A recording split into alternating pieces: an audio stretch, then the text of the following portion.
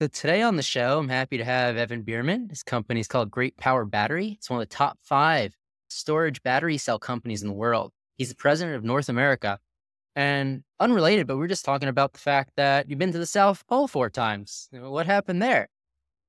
That's right. Yeah. So I had been to the geographic South Pole of the Earth 4 times for my research project. When I got my PhD, we built a microwave telescope and installed it at the South Pole to take very precise measurements of the early universe and try to find evidence for the inflationary theory for the Big Bang. And we did that for a long time. And we had a successful deployment of the telescope. Didn't find anything. The group then deployed a second one, which was made the headlines of the New York Times. It turned out to be an erroneous claim, actually, also. And yeah, now I've pivoted from pure research and the South Pole to really deploying renewable energy and battery. So it's very, very clear lines of jumping from that PhD to now battery cell storage. Yes. I mean, when you get your PhD, there's a lot of things can cross over. You learn basic fundamental things on how to do projects. Of course, the underlying electrical engineering pieces, the mechanical engineering pieces to deploy projects, how to do data analysis. But really it's about how to think about problems, how to think about dealing with people in different situations. And it was a great experience and I learned a lot. And then getting real life experience in business. I've worked for a couple different developers. I've worked for the local utility here. I've worked for battery companies. So I've sort of seen all different sides of the business and industry. And yeah, it's been a great experience being able to apply what I've learned to what I'm doing now. I'm very excited about it. Are you seeing a lot of growth in the industry now? We're seeing tremendous amounts of growth in the industry right now. I mean, battery energy storage is sort of the new thing. Everybody says it's where solar was 10, 15 years ago. And I was in the industry 10 or 15 years ago. When I was there, I deployed the world's largest PV system, 48 megawatts. That was the world's largest. And now it's a little baby. I worked for SDG&E when we deployed the world's largest lithium ion battery system. That was 120 megawatt hours, a little baby now. So it's about decarbonizing the grid and providing grid resiliency, both on a grid scale and a personal level. Energy storage is really unique.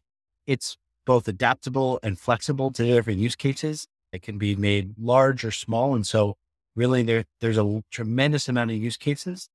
It also adds, to be frank, it's a little more complicated than solar panels. You can just give sort of a contractor solar panels. They can throw them on the racks, hook them up to the inverters, and they kind of work. Battery cells aren't quite that simple. And so really you have to work a lot closer with a lot more parties to really get the battery energy storage to work. But the price has come down so much in just the last 10 years. And we continue to see evolutions, both in terms of the energy density of the cells and the safety of the cells and the lifetime of the cells, that really we're starting to see that enable widespread adoption, and people need it. You have cheap solar energy, cheap wind energy, but it's not always there when you need it. And so now you need battery energy storage to make sure you have the power when you need it and to have the stability on the grid when you need it. Are you doing a wide range of battery solutions?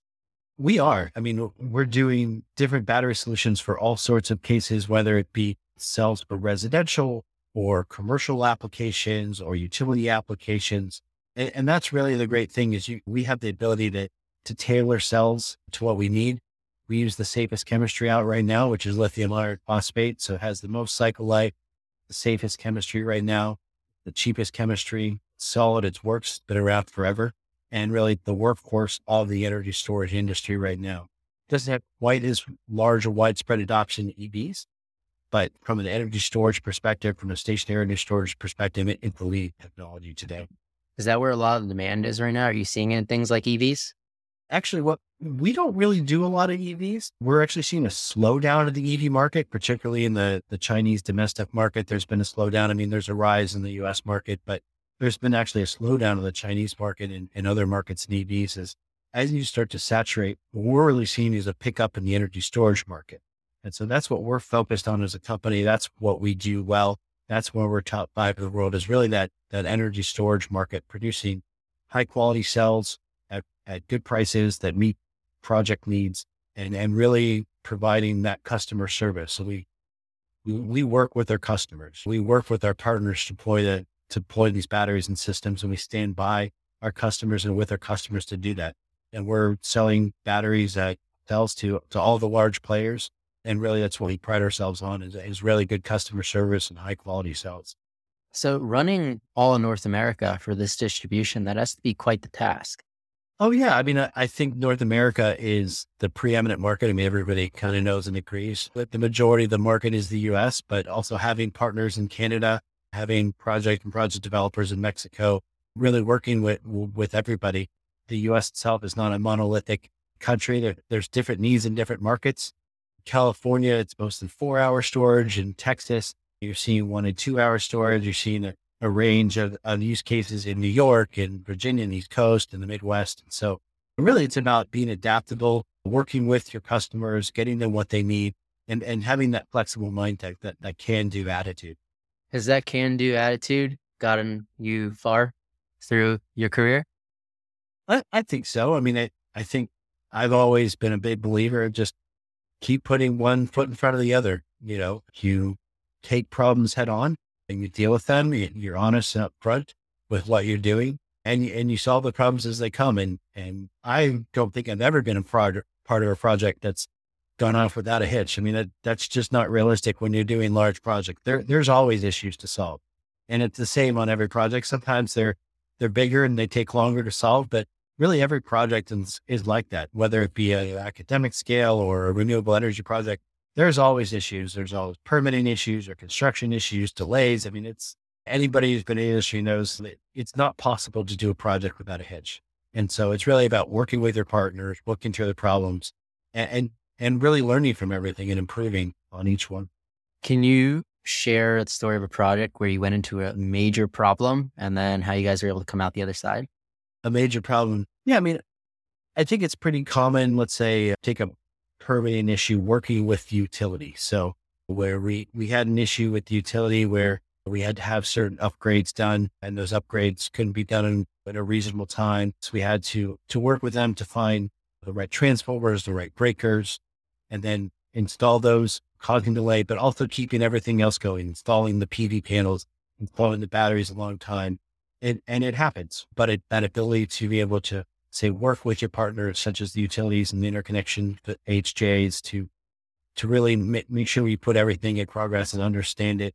And I still have good relationships with all the people I worked with and all the different utilities. And that's how it goes, is you work through the problems and as they come up and you look into partners. What would your advice be to new entrepreneurs? I think that the number one thing is you just have to believe in yourself. You have to believe in yourself and believe in what you're doing. And I think everything follows from that. Certainly, I think there's a lot of things that I've learned over time where you have to really put together a good business plan, really good strategic marketing plan. And the biggest thing is want to do something well. I think when we grow up, it's, hey, I've gotten a B+ in every single one of my classes. What I would say in business, you need to be A+. You need to be the best at something and really work off of that. Leverage that to the extent that you can, and then grow your business from there.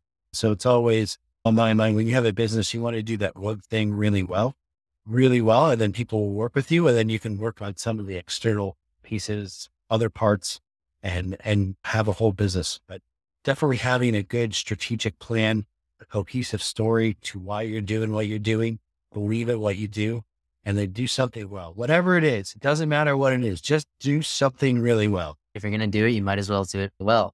Okay. So if one of our listeners wanted to learn more about Great Power Battery or get in touch with you, how could they do so? Yeah, feel free to reach out. You can put my email in the podcast link. It's evan.bierman@greatpower.net. Feel free to reach out. Would love to contact people, hear from stories. You can reach out on LinkedIn. It's BIERMANE is the LinkedIn name. So I'm there to chat or send me an email. Well, thank you, Evan, for being on the show. And thank you, everybody, for listening to another episode of Failing to Success. Make sure to subscribe. I'm your host, Chad Kalecki, and we'll see you next time.